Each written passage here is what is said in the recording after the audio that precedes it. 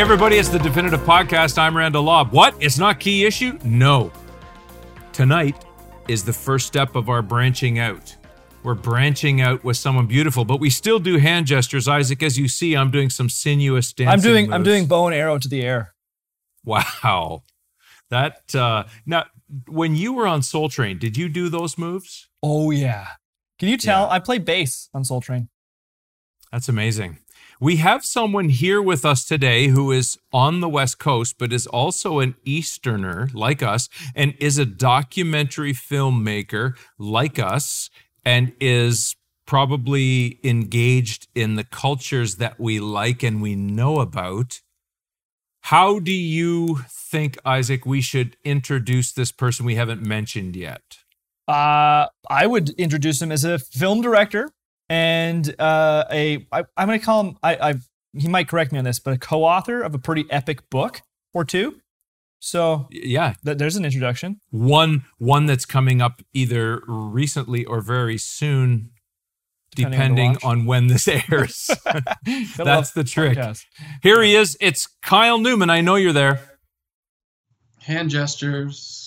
Hey, what's up, guys? Thanks for having me on. He gets it's so nice of you to come by. And by come by, I mean Skype, because COVID. Well, it's also really far. We're in the same space together. It's true. So one of the things that we're doing is we're reaching out to people like yourself who has a life and a story in pop culture. And, you know, a little bit of origin story, a little bit of maybe self-serving. Tell us what you like, what you do, what you collect, what you have. That's kind of what we're interested in. But also point to what you're doing now, what you're passionate about, something that somebody else who's watching this might say, I need to look at that. I need to think about that. Or maybe I need to buy that if you have something interesting that people should pick up. We've focused a lot on comics and collectibles. But as I say, we're branching out. And if you were going to be memorialized as, a pop culture maker, where did that start for you? How did you change from being a fan to being someone who wants to do something there? You know, I don't know if I even knew there was a distinction between the two, because as a kid, I immersed myself in the things I loved. So I played with Star Wars figures. I loved Dungeons and Dragons and role-playing games. I loved telling stories. And it was part of how I played. And I just found, I guess, thankfully and organically, a way to turn that into a career. So I guess I've been very blessed and fortunate in that way. But I think my philosophy has always been like, why can't I just keep pursuing the things I love as what I loved as a kid? And I just translated into a professional. So I think it involves staying in touch with the kid in you, no matter how old you were. I feel like I can look at things I've loved since I was a kid and with fresh eyes, not jaded eyes, and reacquaint myself. Recently, I got back into the world of Dungeons and Dragons, and how I learned how to draw and paint was either through the Aliens in Star Wars, Marvel comic books, or the Monster Manual. And I didn't get to really play D&D as a young kid. My older brothers played, but I got to flip through the books and hang out like Elliot and E.T. I was around it. So I would learn monsters and draw and practice my line work and do all that probably before I should have been playing D&D. So I just felt like I was in these worlds and they were part of my life. And then I got to go work with D&D years later. But when I got back into playing D&D, I didn't look at it as I wanted to recapture my youth. I didn't look at it as pure nostalgia. I just felt great joy playing it and escaping it. I had new children and a group of friends. I put out a feeler on Facebook, and my Star Wars game master, Sam Witwer, Darth Maul from the Clone Wars and other Star Wars properties, he took a little break from GMing. I didn't want to cheat on my Star Wars group, so I said, let's get back into D&D. And I just dove right back in and just reconnected with it as an adult, not like I want to relive my 12-year-old life. And I just was like, where's the book that never existed? Like the book on the history of the game, the book on the art. And there wasn't one, so I was like, oh, I'm going to make it. So I just look at things as ways to explore what I love as opposed to just translate it into work per se. I just like, I want to flip through this book. Where is it? It's not there. I'm going to make it. So I guess that's how I've approached my life. So it's just like a blur as to like, I played with these things when I was a kid, Star Wars and stuff. And I got to do things with Star Wars. So I don't know. Rand, it is strange. He is the same person as us. Well, you know what's funny? It's so the same. We are born 10 years apart in 3 decades. Are we really? Yeah. There you go. And actually, but like everything Kyle, let's talk about Kyle in the third person. Everything that you just described, Kyle, is kind of essentially the same reason that we started, well, at least for myself anyway, speaking for myself. That's exactly the same philosophy that I came into our little thing that we do. I mean, specifically in that case was Ninja Turtles, because again, 10 years apart. Yeah. And it was exactly the same thing. I was like, you know what? I really want to dig into the history of Ninja Turtles. And it was around college, around 2008, 2009, around the time that you were making Fanboy. I've got your IMDb up here. That's why I'm gesturing at my computer. Yeah. And around the exact same time. And yeah, it was like, hey, this doesn't exist. I'd love to watch it. So maybe I'll just make it, because wouldn't it be cool to work on it? And exactly as you say, you just take what you loved and stay in touch with it, but reinvent it in a new way that you're not, like you say, reinventing your childhood, or reliving your childhood. You're now doing something else with it and carrying on and just staying fresh. I love it. I love this idea. But there's something... I get to understand myself a little bit. Like, why was I still into it? Sorry to cut you off. It's like I can deep dive back into understand it and look at it in a new way, especially with Fanboys. Like, I was a huge Star Wars fan, and Star Wars really defined why I wanted to get into filmmaking, to learn about special effects and storytelling. My background, like I said, was painting and drawing, but I wanted to collaborate with people. I wanted to become a filmmaker. And Star Wars really triggered that in me. And so it was great to go back into a property and tell a story in that world about fans and what it meant to them, but do something original, but still explore why I connected with it. What were the intrinsic values in it, and what are the principles of it that indicate Star Wars, that communicate Star Wars, and how can we bring that to life in a different way? And then it inspires you to just go tell original, different things. So I think it's healthy to stay in touch with the things that informed you and not feel like you're above it, because it definitely defined me, and I love going back to these things. But if I can do it in a new and exciting way, or learn something, like writing the D&D book, Art and Arcana, I learned about stuff, images that resonated with me. I could then go back and look at them in a new way, understand why they were historically important. I studied film at New York University, but I minored in art history. And suddenly I could go back into my art history minor and apply it to the evolution of fantasy art and game history and advertising. And it was really exciting to look at art that resonated with me and struck me as a young person, and then look at it in a new way and in a historical context and a pop culture context. So it had a whole new experience with it. And it wasn't just like, I'm going to revisit this poster I loved because now I understand what it meant, or what an Errol Otis, why it looked different, and why that had a special effect on me versus another artist. So, well, if you look at it ongoing. Look at it from your perspective as a kid, and this is why I brought up that we're 10 years apart, is that we come into pop culture structures in different phases. Like, you're born into a Star Wars world, the two of you, that's the water that you're in. But with Dungeons and Dragons, the game is up. You see the material. You don't know about art trends, or, you know what I'm getting at here? You're just experiencing it natively. Like, oh, there it is. Yeah. This stuff's all here. So you're in a pick and choose environment. And I would think a lot of young kids, when they have stuff just sort of there, they would never think to flip and be on the other side, right? They're so participatory in it. Isaac and I come from a very small town. I know you're from the East Coast. So maybe New York is close to you. It's impossible to us. And California's not even a thing. So those industries even just seem so far away and so unattainable. It's just amazing. It was a fantasy. The industry itself was a fantasy. It seemed so far off and almost impossible. Yeah. And it gradually became more real once I understood what it was, and there were careers in it other than this was just, I loved stories and storytelling and making films and videos and drawing. And I came from a very small town too.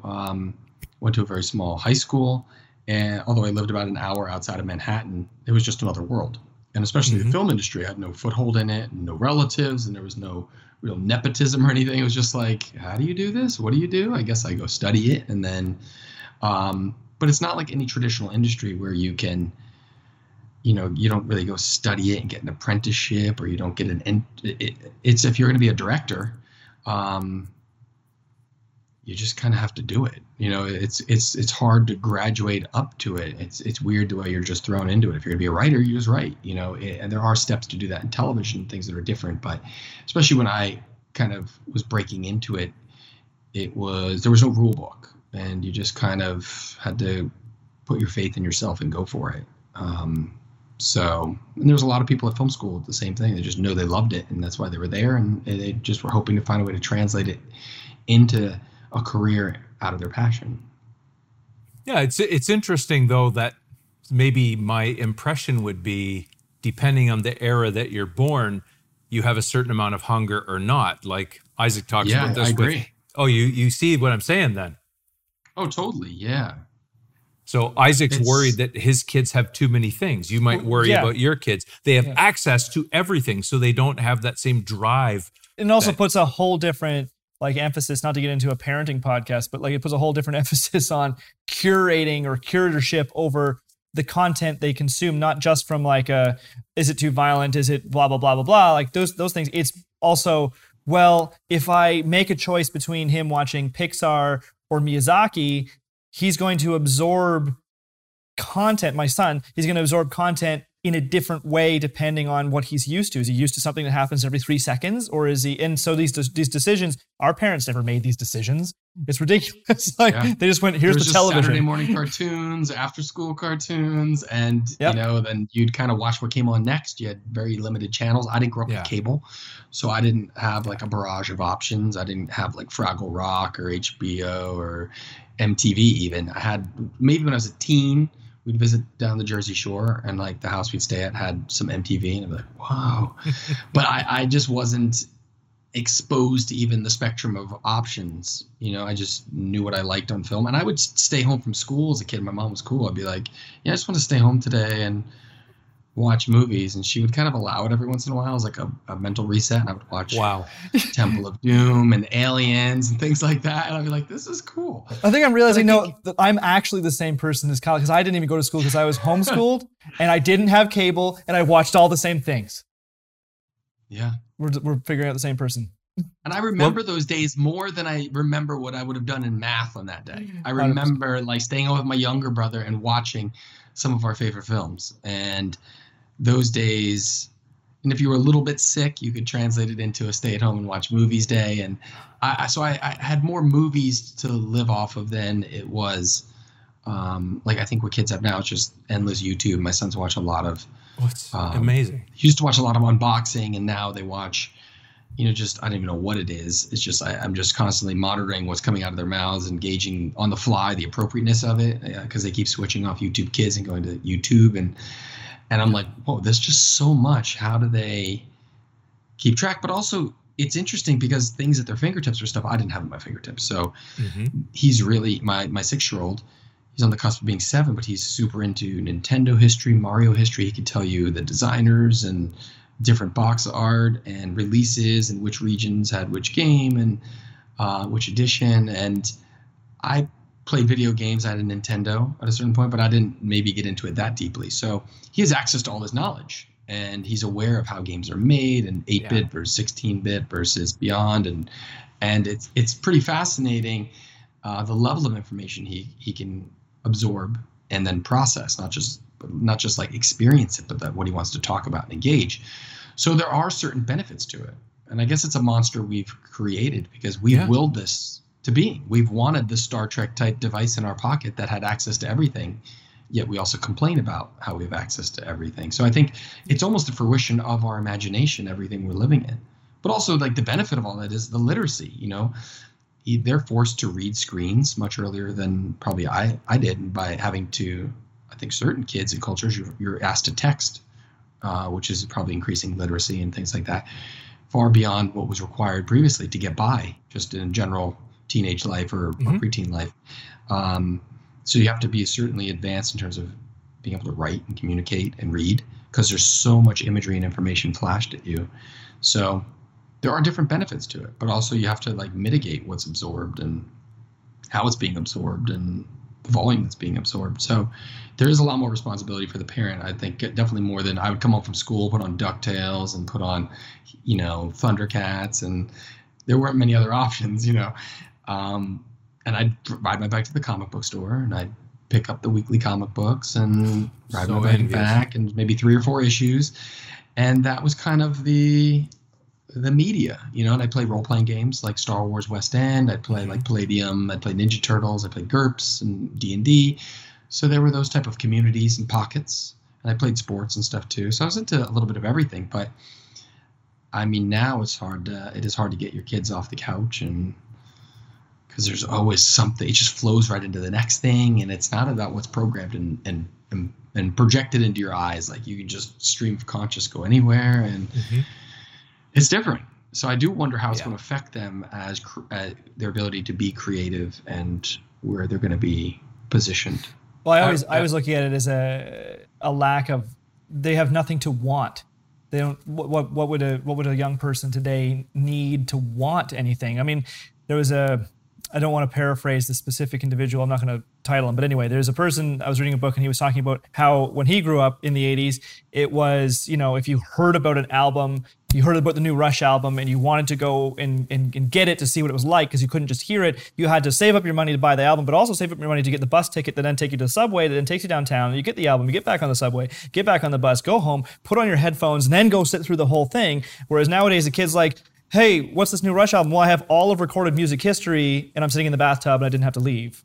And, because dad has an Apple Music account down. So I don't have to want anything. And you listen for 20 minutes. Yeah. You listen for 2 minutes and you switch it. And you're like, I don't see what the fuss is about. Yeah, exactly. We made it experience. I remember like the days albums would come out, like you're saying. Those were big moments. And you'd go to the store, be it Sam Goody or wherever, and you'd get it. And you'd pop it in your CD player or your cassette player, and you'd want to give it that full listen. You couldn't just easily even skip forward. You didn't even have the option to just like jump like that. You mean, you kind of, CDs started to do that, but now it's just like kids give things 30 seconds and they're like, I don't know. So it is a different culture. Everything is at your fingertips. So you're not left wanting. What I was getting at, to dig back into you again, what I was sort of getting at is, so the energy that would have to be burned to even know that somebody made something that you like. Like I played Dungeons and Dragons starting in 79, and I knew the name Gary Gygax, but I would never have linked my knowledge of the game and the person in a way that we later learn. A modern kid has so much access to the behind the scenes world. So for me to realize that I wanted to be in film, it took me a long time to even understand what that could mean and what are the ramifications and how does that work. It's a different era from you guys. So I'm just interested, like you ended up in New York. Obviously that's a very destination, how to say it? It's a universal destination for a lot of interest in culture and excitement. Was that sort of how you ended up there, that you knew this was a center, like Stan Lee is there or whatever? It felt like I knew I wanted to be, there were certain schools I was attracted to, and there was, I understood the community. I'd read stories about the communities that emerged in the past, be it like the previous generations of people at NYU or USC or some of the different film schools. And there's a mystique about the groups that discovered each other. And I felt like community was going to be another part of the education. It wasn't just going to be like what they could teach me, because you couldn't just translate it right into a career. You had to like figure things out and find who your collaborators were going to be. So I wanted to find the best pools of collaborators. And I felt like, it was strange. I was looking at, I got into USC and to NYU, and my brother at the time was is a physician, and he was finishing residency in New York. And he's like, he was 10 years older almost to the day. And I was like, I hadn't spent much time with him since I was like 8 years old, and I was going to be 18. I was picking schools. And I was like, well, he's in New York, he's in Long Island. I'll get to spend more time with him because he went to Chicago to do medical school and everything. And then I accepted and went to NYU. And then like about a month later, he's like, I'm going to Chicago back to, I'm like, what? Like, but it worked out well. And I was like looking at it, I was like, okay, I'll have family nearby and it'll be fun. And, but there I was on my own in the city, and it worked out great. And, I think a lot of the people I met at film school, you could tell who was serious, and you could tell who really had a grasp and a vision and was committed, and you immediately knew which people were going to have something to say and were going to be able to translate it into some type of career. And people just found each other and inspired each other. And that was one of the best parts about it. I think now there's more options and there's many more places to go. And sometimes you don't even need the school. You just need to find the community, people to collaborate with, because film is just, it's not a desk job, and you need to be able to work with a group. And, when you're making a movie, and I've made 3 features now, and I've done some music videos like for Taylor Swift and Lana Del Rey and tours and things, and you work with big groups of people, and sometimes people with strong voices. And ultimately you're trying to move a paintbrush with 100 people, or more. And that's not for everybody, and I think you have to be to an extent, a people person, especially like, you guys work with IPs, and you work with, there's personalities, and there's people, if it's doc, you're working with people whose creations it is, or people have something to say about it. And you have to navigate egos. And film, narrative, you're working with actors with egos and presence. And you have to unlock those things. There's sometimes it's insecurity, and it's disguised as something else.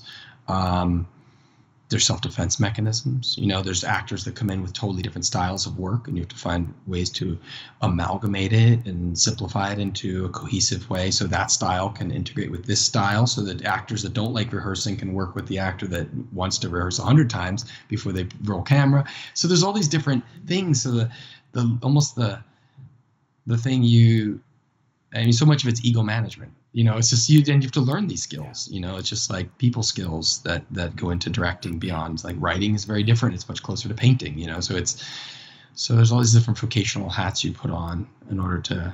And producing. I've gotten to produce recently. It's like for friend filmmakers, and you want to be there as like creative support, also making sure they have what they need to execute creatively. Because I've been in positions where I'm making something and people aren't supporting me. Like as a producer, they don't understand, they don't really care what I'm saying we need, and that's a hard place to be. So that's another rewarding thing, is helping somebody else tell their story and supporting them producerially. So I just like all those different hats, and but it's very different than saying like painting or drawing, which my initial skill set was just sitting at a desk by yourself. That's very solitary and lonely. So I wanted to collaborate. So but you can do film. It's gotten simpler, and at the same time, it's gotten far more complex. So it's always evolving. One thing I find interesting about your career path, Kyle, is that, and it's similar to kind of what we have done as well, is dabbled in both doc and narrative. Was there a line that you wanted to go down to begin with, or were you just anything goes? I like stories in general, and things that at school I studied animation as a minor. I have an animation background. I loved doc. I loved foreign films. I love drama. I love sci-fi, and I like all genres. I really like everything, as long as I can connect, or there's a way to look at it in a new way. And I think, with documentary, it's like, what is your vantage in? Why now? And same thing with any story. It's like, why now? Why is it relevant now? And how are we getting in, emotionally connecting with this character? Or how are we emotionally getting into this subject matter?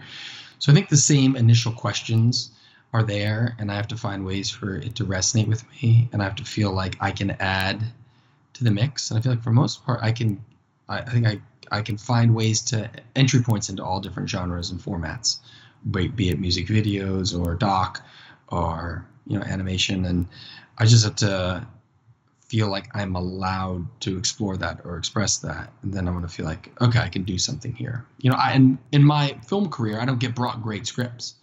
I get brought the project that's like the AA script that needs a sponsor. It's like, this project's been through this, it lost this director, the script needs major work.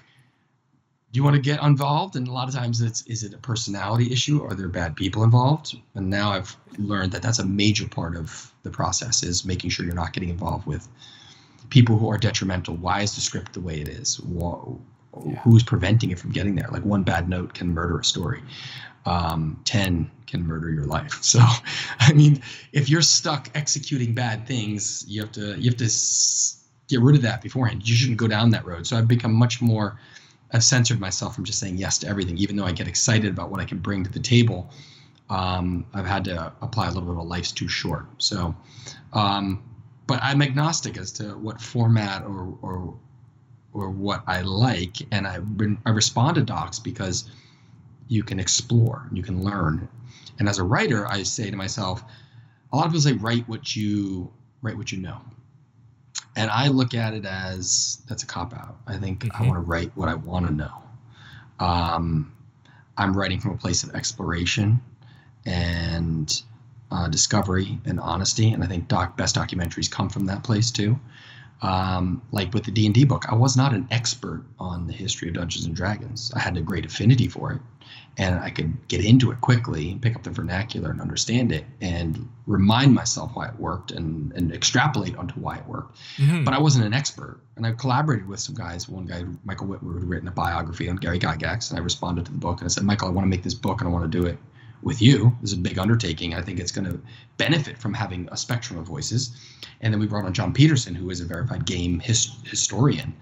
And so it was good having all these different perspectives, vetting the imagery and the story and saying, why did it work? And we could all look at it from a new way and all learn. And I learned from them and they learned from me.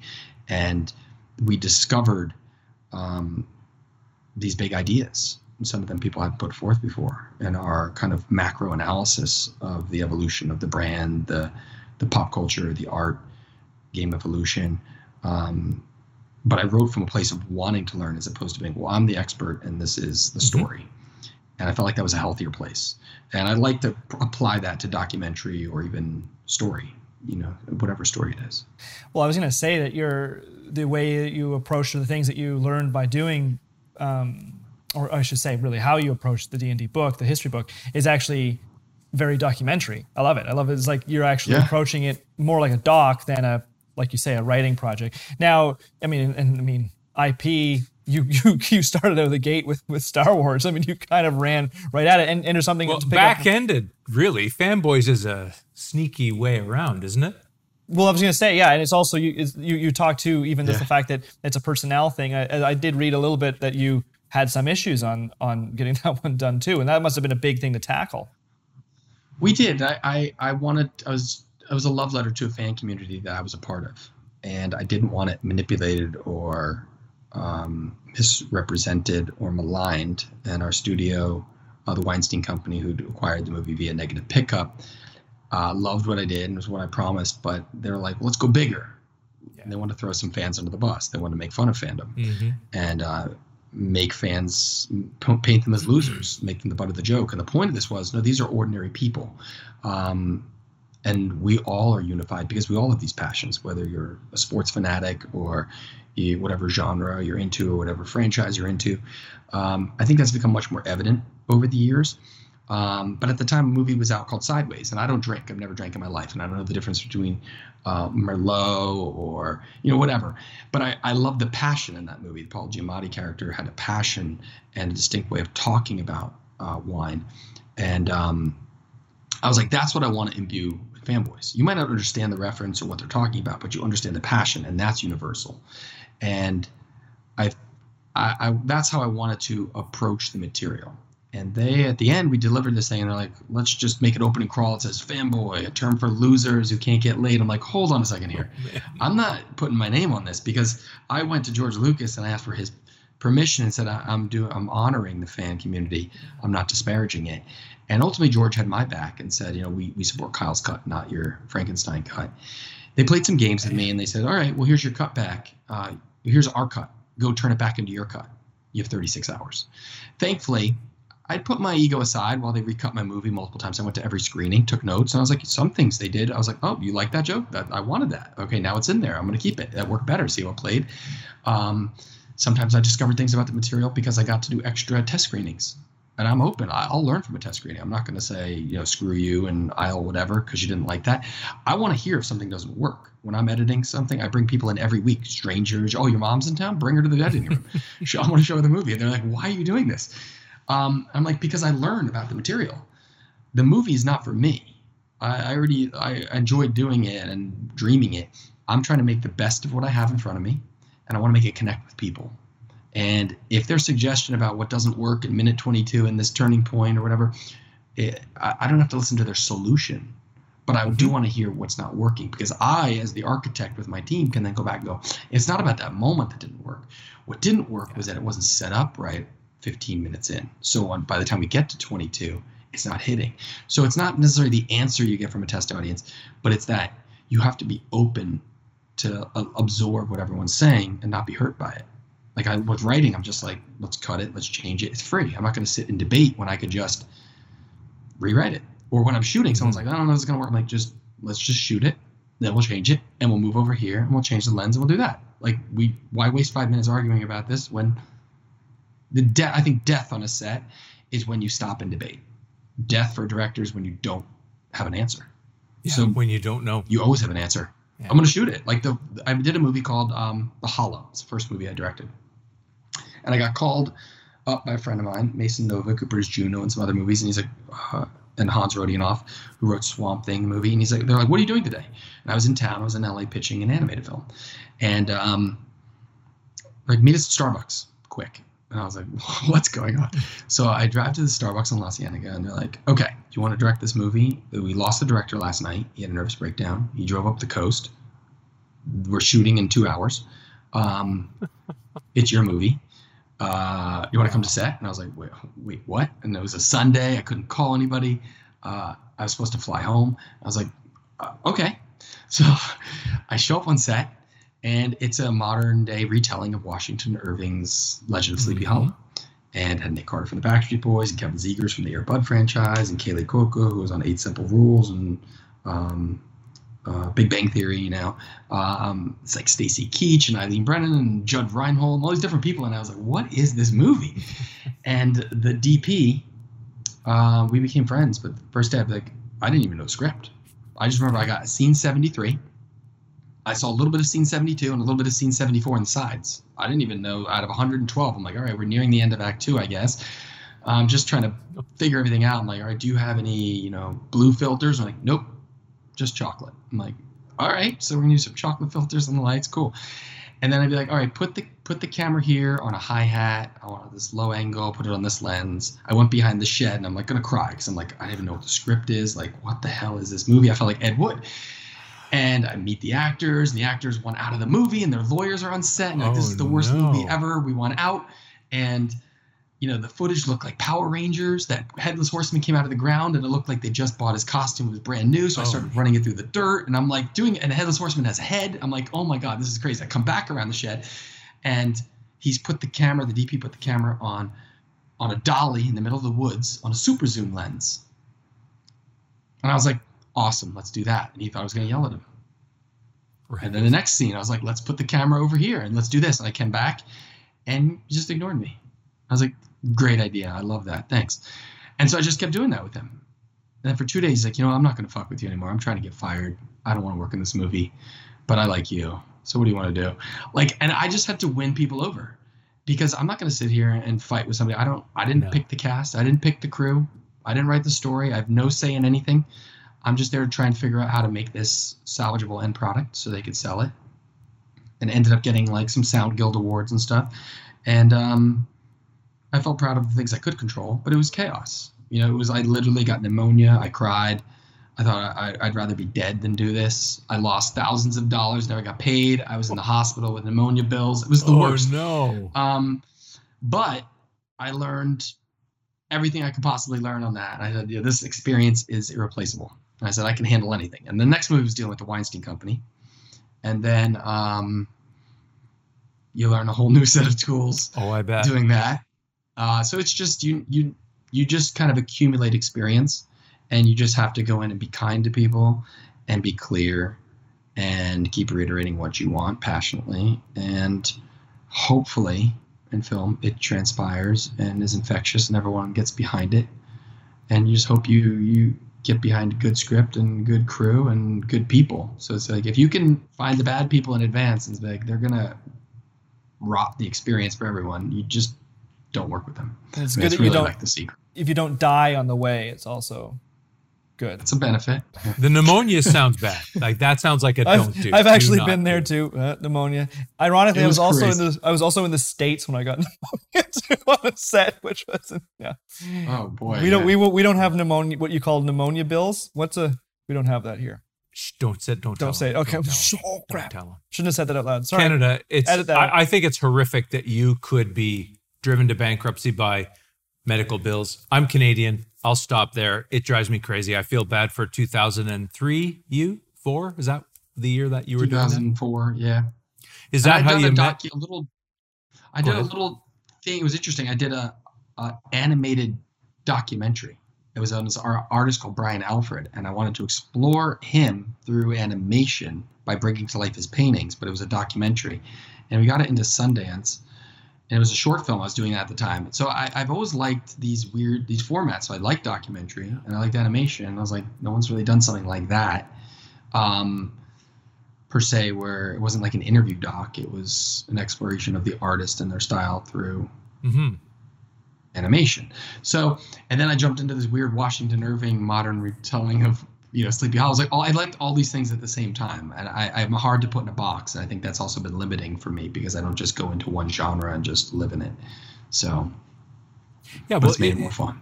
If you look at it from the outside, in fact, I'll ask it this way. So one of the reasons we know each other is because of Adam F. Goldberg. And one thing that I find interesting about him is how tightly he's been able to put the things he likes into the work he does. And that's what you're doing too. I'm assuming that you're focusing your energies where your passions are, in if they're called nerd pursuits. If they're those kinds of pursuits that you love Star Wars, you'll go down the road a little further than somebody would who doesn't love it the same. Is that fair? Yeah, totally. I'm willing to just deep dive because it doesn't feel like work. It feels like I'm learning about stuff I love, and I'm learning about myself, and I'm thankful to be doing it. And I never looked at things for money. I don't just live my life looking at, I'm like, if it's good, you're going to keep creating and then you'll finally make money. It's a weird way to approach it professionally, which is challenging, but I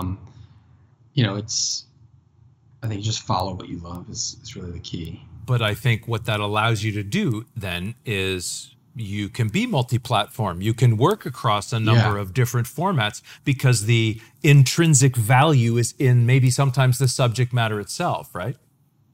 Yeah, so I have done some. People are like, wait, you do videos for Taylor Swift and Lana Del Rey, and then you're writing a book on the history of D&D. Like, how does this? What are you doing? What pigeonhole can we put you in? We can't figure this out. I like it all. It's weird. I love it all, and I'm like, I still feel like myself. I don't feel out of place doing it. So I'm like, I'm doing something right. Totally. I don't just live in the music video world, and I don't just live in the D&D author world or the narrative film world. So it's challenging for sure, but Adam does it really well. I mean, Adam's a pretty brilliant guy, and I think I met him at film school and knew right away like he was a very talented writer, and he was already carving out a professional space for himself, and he had a very defined voice. I also went to school with Brian Vaughan. He was like a prolific and genius comic book amazing writer, and immediately knew Brian was up to something special, and he was, before we can graduate, he was like writing in DC Comics and stuff. And you just find these people who have very distinct voices and very unique ways of seeing the world, and that was inspiring. It's great to be able to collaborate with Adam still, and we're doing some stuff, Randall, and your team, and with Adam, and I know you guys have done things before with Adam, and and obviously Adam was one of the co-writers of Fanboys, and we'd worked on other stuff. So I love the guy, and I think it's brilliant and beautiful the way he's just translated the things that are personal, family, and things he loves. It's rare, and it's very honest. It's this thing that allows you to, as I say, to transmute. You're using the same raw material, your passion for the subject matter or your passion for that field. And if you were, I know you've said you've been involved in animation, you've been involved in, this cookbook, for example. Are you a foodie, or is it the D&D that pulls you through that? It's a little bit of both. I love food. I love cooking. I cook a lot. I was a Boy Scout, so I learned a lot about like just different methods of cooking on the fly. I learned to cook, at home through my family. Um, I would cook a lot growing up. I didn't like buy a lot of cookbooks and study the art of cooking, but I had an affinity for it, and I'd learned, and I looked at it in an artful way. Like I'd almost change my recipes every time, like just do things a little differently to see what happened. And so I didn't like treat it totally scientifically. It's probably baking you need to, but like just cooking, you can kind of feel your way through things. So I had a passion for cooking, and then this opportunity, our publisher, an imprint of Penguin Random House, who we did Art and Arcana with, asked us about if we'd like to do a cookbook. And having deep dive back into D&D history and going through different Volo guides and some of the Dragonlance source books, like the Leaves books, there's always been this connection with D&D and culture and food. And you're at a tabletop with 6-7 friends, and you eat food invariably, and whether it's pizza and Cheetos or you go deeper, and we're all about immersion and connection. And it felt like this natural progression that you could bring food to the table that would be germane to the game you're playing, maybe some of the themes going on, or maybe some of the cultures. And so it resonated with me and John Peterson and Michael Whitworth. And we just collaborated again to bring this to life. So it became a deep dive into D&D history, looking back forensically as what was written in different books, be it like Dragonlance or Forgotten Realms books. If they talked about, Kithpa, or what a certain elven culture would eat at a feast. And then 10 years later, someone wrote a book and they'd mentioned that pomegranate was available and what type of leaf. And then we'd have to put all this information together to create what would be the available palette and extrapolate and develop recipes based on stuff that were mentioned. So we get into Eberron and Ravenloft and Greyhawk and Forgotten Realms and Dragonlance, and we explore different elves of different worlds and different dwarves, and we go through the linchpin fantasy cultures, halflings and humans and elves and dwarfs, and we get into drinks, desserts, and we get into the exotic races and the uncommons and what their type of food is like and how it's available in different cities in the different worlds, be it Waterdeep or Greyhawk, or where it might be available in Kryn, so it's like it's palatable. It's a very modern cookbook, so it's not totally leaning into old European food, because that's not what D&D. If you look at the continent, you look at Toril, you look at the planet, it's very diverse. What's available in Chult is very different than what's available in Mestika versus what's available in Icewind Dale, and we have this nice fold-out map. We have a Barnes & Noble special edition, which is by Jared Blando, and it kind of paints a picture of what's available in different regions of the Forgotten Realms, and it feels like an old world map. So a D&D map, you might pull it out right now and look at a map, one of their 5th edition books, and it feels like that's the current map. But imagine if you went 300 years back prior to that, an unreliable map that had sea monsters on it, like our unreliable maps. So we wanted to explore like the foundational foods. So it became a passion project just because I was exploring the worlds of D&D. It could translate into this cool cookbook. And I didn't ever picture myself writing a cookbook, but it comes out October 27th, and I'm pretty excited about it. Well, that's kind of what I'm getting at. If you look at the core interest and you spin out something weird, like a cookbook is a strange grab for you, as you say yourself. But now that you're in it, you can see the line is through that passion for the core interest. Totally makes sense. Yeah. And that's sort of what we are, I wouldn't say we're like that. We're not going to make a cookbook, but we're allowing ourselves to be carried.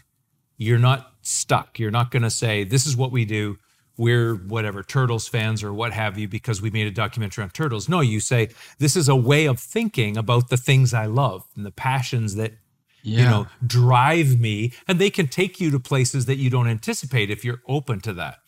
And again, that's why I link you to someone like Adam. Like, just a really interesting thing that Adam said to me once is, some of the details that other people that would be at Sony at the time working on that show, they would say, this doesn't matter. But to him, it's really important. No. That's the detail that I'm sticking to. That's where we're going to have a battle, because the verisimilitude, is very what I mean? key. Exactly. Yeah. And that's what people don't like about some of us who are collectors or whom they call nerds or whatever, even as we're growing up, because we have specificities. You know, I like this Bowie, not that Bowie. You know, these are the albums with my Bowie. This is my D&D, right? This is my Alien. This is my Terminator. Like, we very much do that. And those can carry us through a lot of very strange, you know, dark alleys or diagon alleys, depending on which fan, my D&D cookbook would just be like stale bread and cheese as I'm on the road. That's it. That's all. Well, no, you gotta have the road. We have road food in there. We have stuff for the solitary adventurer. You know, if it's your night off, and we have community food. So we try to like think about like program that. Like, what's simple? What's like a meal if you're just home by yourself? What's a meal for like a daytime group game? What's a meal for like what's a feast? You know, so. And different people want to bring different levels of complexity to it, which I think is fair.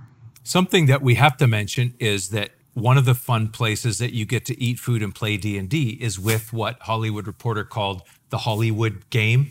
Is that what they called that? Joe's Game? They made some conjectures about it, and I would say it is one of the more preeminent private games you could probably play, and it's pretty incredible. So I play with Joe Manganiello, who's a huge D&D aficionado, and he wrote the foreword to our book Dungeons & Dragons Art and Arcana, and Joe runs a company called Death Saves. He's really deep diving into old fantasy art and creating new fantasy. It's apparel, clothing, and beyond. You know, it's becoming like a lifestyle, and he's a real historian, you know, with fantasy art and D&D as a brand. And Joe is somebody we're collaborating with too, with Adam and with you guys. And I play in this game with Joe, and he's curated this wonderful group of I don't even know how they're not actors. We have like, you know, Dan Weiss and Dave Benioff, you know, Game of Thrones creators play with us, and the Big Show from WWE, who's like 8-time world champion wrestler, and Vince Vaughn, and, you know, Tom Morello from Rage Against the Machine. And we've had some just incredible guest stars too. So it's this wonderful group of people that, you know, they all have had these luminous careers and stuff, but they put all that aside. They just come and they're just playing like they're teenagers and getting together with their friends and telling stories, collaboratively telling stories. You know, it's like no one thinks about any of that stuff. And then it's funny when you see Hollywood Reporter do a story and you're like, I guess I see why everyone's like clamoring they'd want to play in this game, but like it's not like that when you're there. No, you know, like Vince Vaughn's just playing this sorcerer, and he's, you know, just coming up with funny spells and doing things, and that's just his character casing, you know. So you don't look at it that way. It's funny the way all that's stripped away, and you just become like friends at a table. But it is if you do sometimes step back and look at the story that Joe is weaving, and the scale of it and the complexity of it, and just the power he wields as a storyteller, because he's an amazingly brilliant guy. I think you look, some of these people are like, oh, he's just, you know, he's a jock and he's athletic and he's fit. And you're like, hold on a second. This guy's actually a genius. Like, if you talk to him about story, you talk to him about history and pop culture, he gets everything, and he can explain it to you. And you can have these deep communications about why things work and why they connect. And he's just a brilliant storyteller. And I think it helps him as an actor and as a, you know, producer, that he can see story that way, and can communicate it, not just understand it, but can also communicate and then create his own. Yeah. So to be able to play in this game is pretty spectacular, and you don't realize how lucky you are, I guess, until you I mean, I love it. It's like my favorite thing to do each week. So I feel very fortunate, but it's just like my game, you know, that I'm in. So. But then when you see the outside eyes, but you know, like, wow, okay. You know why I mention it, why I brought it up is I can see how your interest in, you know, the food, the deep dive of the food, could be mirrored in the interest that Joe puts into the game. Like, you have that room that's very themed, and it looks like there's a lot of attention paid to the details and the specificity there. And it looks like, you know, from what he's put on Instagram, that, you know, he's thinking about what's the meal at the game. Like, there's a lot of thinking that has been put into that too, right? so much that he prepares, countless hours every week, probably twice as many hours as we actually play. And he's done some incredible culinary, explorations. And he's had like Art Smith, who's, Oprah's chef, like come to the house one time and make us a feast. And we've had like crazy food trucks and stuff. And every time there's like a little surprise or something different. So, but it's always, and sometimes it's just, we get Doritos and there's cookies, and his wife Sophia will wheel in a little cart with coffee. First time we're like, are you having people over after us? And he's like, no, that's for you guys. We're like, your wife just wheeled us in this like amazing cart of coffees and cookies. And we're like, we're allowed to touch this? To me, that's the detail that we are talking about, that of course you could do food. Of course you could make a room that feels fun to play in, and you could have shirts, and just the people who are like this, those of us who are like this, we love those things, the elements, the fetish parts, the tangibles, right? Absolutely. The visceral side of it, the tangible side of it. I love all the clothing wear that Joe does with Death Saves. It's just a little bit of history in it, and there's something specific, and someone's like, what is that? But if there's something cool about that, Yeah. And, I just totally pulled it up. I'm so excited about this right now. Do you think, though, that's part of the dark side, is that, let's say we're working on a project, which we are, and we're talking in the background sometimes about trying to satisfy fans who are specific and have very deep needs, and then the general audience who says, just give me a good story and good characters and some stuff that I don't know and pull me in that way. So you really have to, you've probably had the same internet situation where somebody sees something you made and they go, you forgot the most important part. And it's some detail that, man, that's, can't put it all in, right? They want absolutely what they want. And you can only do so much. It's even something you learn when you're working with actors. Actors come to the table and they're very specific about things. Like, my character would do this, or they would say this. And a lot of times they're not wrong. But what you have to do is make that macro editorial choice to say, that's right, but does that need to be on screen? Is that informing the bigger picture, which is the flow of the story or the pipeline or the sequence? And sometimes that detail is absolutely truthful to you, or that absolutely specific. But does it service what you need to do as the filmmaker, which is communicate this idea or get you from point A to B in the sequence? And what's the most dynamic and efficient and poignant or emotional or expressive way to do that? So you have to quickly make those decisions. And sometimes you're like, okay, we'll try it that way. And sometimes we just don't have time. Sometimes you're like, I understand what you're going for. Let's try and bring it out in this line, this feeling. Yeah. But we can't rewrite the script here. And I'm not a big, I don't like rewriting scripts on sets unless somebody's really not working or you lose a location. There's a time for that, and that's called pre-production. So anytime I hear about people rewriting movies on while they're making them, I'm like, what the hell are you doing? What the hell are you doing? Like when I was working with Haley Steinfeld on Barely Lethal, one of the most frustrating things for me was, she wasn't 18 yet, and so working kid hours, but also could have spent a few grand to train her prior to production. And the producer was like, we don't want to fly her out a week or two early. I'm like, it's like $5,000 for this trainer for the week, or you can train her every day on set, eat into your shooting time, and basically be spending about $15,000, $20,000 an hour waiting while you're slowly learning, move by. Like, who makes these value judgments? It's just suicidal. You're going to do this the whole production on a movie that has action in it, or could we have just brought her a week early and trained her? That's not good. But they don't want to put the money in pre-production. It's weird. Sometimes my mind is blown by the decisions people make. So I love efficiency, and I think with an independent mindset, everything I've done has been independent. Even when I was doing stuff with Taylor Swift, I would approach it with super independent mind, and we would take one camera and a car, and I'd be like, you don't need your makeup team. And really, you're like, what? And her team would be like, really? And she trusted me, and we would just You convinced her? Yeah. We would do little things just in the car with me, her, and the camera, and her. Yeah. And you don't need all that sometimes to do but you've got to get people out of the mindset that you need a trailer over there with a camera crew and a car that's going to pull your car. And I mean, you just have to know what you're going to see and know what you need and be able to convince somebody and the key people that's all you need. So I like to approach things as streamlined and as economically as possible. It's always been kind of I think I've always been saddled with those problems. It's like, here's a box, figure it out. Yeah. So I've just made that part of how I approach things, because I hate waste.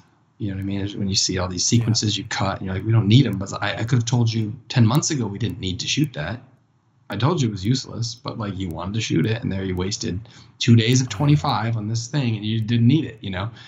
So that stuff bugs me. So I like to think of the edit before I make it and anticipate a year or two in advance when you're testing something, how people are going to feel about it, and understand your audience. I couldn't agree more. Isaac, I know what you're thinking about. He's talking our language. We're in the same boat. We specifically in documentaries, you will sometimes think you have to get a certain person, and you've done this before. The kind of docs that we do, you have to take the chance. Like, we have to take that one trip to Seattle to get that one person because we think that's going to be critical. And you burn a lot of calories and a lot of money getting that person, and then you find out later maybe they're not in the cut. So everybody does that. One thing I wanna hit you before I let you go. You're also a collector, and you obviously have a lot of interest in Star Wars. You mentioned Marvel Comics, and we know there's Dungeons and Dragons, but there's probably other stuff. You want to talk a little bit about what you've been collecting, or what you like to collect, or something you have you're proud of? We kind of focus on collecting here sometimes. It'd be interesting to hear what you've got or what you like. Well, I collected comic books as a kid, and Star Wars has always been infused with me. So I have all the vintage Star Wars action figures and things, not all on cards, but I have on cards, and there's some that are rarer than others. Like, I have a 21 back Empire Yoda, and I have like a Japanese C-3PO carded, and 12 back Chewbacca, things like that that I love. Some of the Power of the Force figures on cards, which, as a kid, a few of them I didn't have, and in college, I finally found them or got them. Obviously now they've gone up considerably. So I have a complete collection of all the vintage stuff. I love anything that Hasbro puts out in the vintage original style. I see no point to any of the other stuff. I'm very militant about this. Like, a kid doesn't know the difference between vintage or not. They just want the action figure. So you put out the action figures that you want to put out. But there's nostalgia value, and there's a play in that when you tap into what the old line looked like, and a continuation, and there's like a lineage, and Star Wars has been about lineage and generations. And I don't understand why you wouldn't just put things out on those cards. And I know they're precious about it, but like, you look at things like the episode 2 line on these nasty blue cards, it might as well have been like Jimmy Neutron. Like, what is this? Like, why would you not have put these? Why would you not have found that synergy? Also, the same thing with Force Awakens and Rise of Skywalker and the other movie. There is a history there that they could have tapped into more readily than they did. And a lot of, you heard JJ talking like, oh, it's a throwback, and then there's a connection to the past. And it's like, well, why didn't you guys embrace that across the board? Yeah. So I was mystified by things like that. They still did a pretty good job connecting, and they did smaller collections after the fact, but I don't think they connected as deep as they could have. I missed those. Episode 1, I loved it launched, and there was like 20 something new action figures, and they kind of tried to recreate some of the magic. Now it's harder because they've gotten into 6-inch, and it just feels weird to me. I'm not into Funko Pop per se. I don't totally get it. And I played Lego and stuff. My brothers loved Lego more. I was more into action figures. I loved G.I. Joe. I loved He-Man. I loved Thundercats, and Star Wars was the pinnacle, Mask and stuff like that. I loved more than, say, just freeform Lego building. Comic books, I love Marvel and DC, but I was probably much more of a Marvel person. Mm-hmm. It was X-Men and Spider-Man and Wolverine are probably my top 3. I love Batman, though. Batman's like pinnacle. But beyond that, beyond Batman, it was always Marvel. And so I've been fortunate over the years to pretty much get most of the books I've ever wanted as a kid. A lot of them I found like high school or college, got very cheap, or right after I started working professionally. I was able to grab a few books I love, like a Justice League #1 for $500 or things like that, which have gone up a lot. Yes. Amazing Fantasy 15 and X-Men 1, Fantastic Four 1, a first appearance of Thor and Journey into Mystery and Daredevil and everything, like first Guardians, first Black Panther, first Silver Surfer. So I go back through Marvel history. I still really want like Tales of Suspense. Yeah. 39. Yeah, gotta have that. I had issue 40. But I want that one. I love an Incredible Hulk #1. But that's one of those rare Marvel. It's out there. Oh, chopped out. One second. So, you chopped out for a second. It's out there, but there's less of them. Oh, can you guys hear me now? Yeah, we there's got less. you now. I feel like there's less of the Incredible Hulk. Fantastic Four was, and Amazing Fantasy 15 are kind of like key Marvel ones, and there's no rush. One day in life, maybe I will, maybe I won't. I'm less. I don't collect as much in terms of anything. Like my connection with stuff is kind of like I got like when I started working on Fanboys, it was like, okay, I get to do something no one else gets to do here, and I'm exploring it.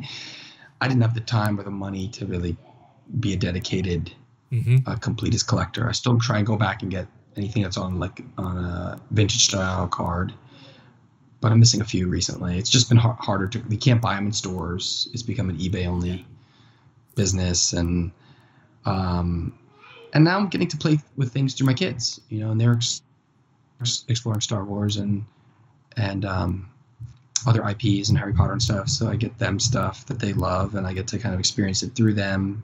So it's less about my collection. I don't really display a lot, but I have certain books. I sold a lot of my comic books too, so I could buy certain books that I wanted to always have, so I could look at them rather than letting a few things. I can look at rather than having boxes of stuff. Like I don't need all these boxes of things like like Avengers 12, like cool, but I'd rather just look at Avengers #1 or this favorite Avengers cover than just saying I have all this stuff. So I've been able to kind of separate myself from volume and go for quantity. That's a really smart collecting strategy that I need to write down. Don't have the long box. I know still Isaac. Guilty of it. There's things I love. Oh, do you? But yeah, you'll buy a collection. Still, like I'd love to get more. Yeah. What do you guys collect? Oh man, Isaac only has kids so that he can buy toys. I'll say that. Basically, yeah, and watch cartoons that we loved when we were kids that we can rewatch now. That's basically actually, and I had kids so I can make toys. Ran like that's the other thing. That's true. You make toys for your children. That's a different company. I'm a Wolverine guy, so I was a G1 Wolverine fan. I collect Wolverine stuff and have a lot of the good stuff. And over the years, it's spread so far. You know how it is. It's hard to pick it up when it's everywhere. Like you, I wanted to get Hulk 181 and I wanted to get, the stuff that was pertinent to me. So I got all those, but I never got X-Men 1, and I recently started going back and picking up Spider-Mans that I really liked as a kid.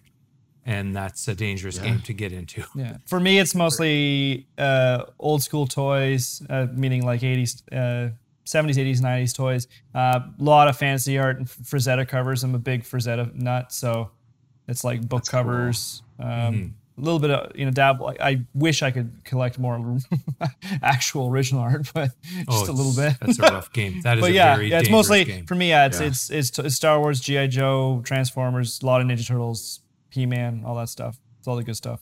It's the only reason we make movies is to get good collectibles. Turtles. It's just the stuff we have. Well, listen, speaking of kids, we should let you look after yours. Yeah. We've kept you for a long time.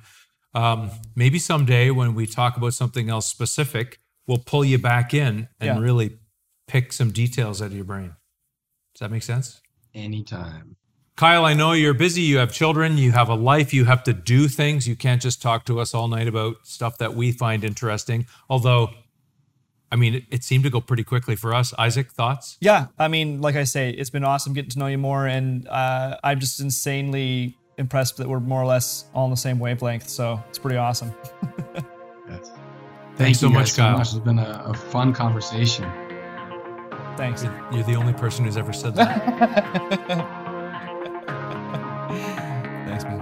All right. Talk to you next time. Thank you. Take care, guys. Be good.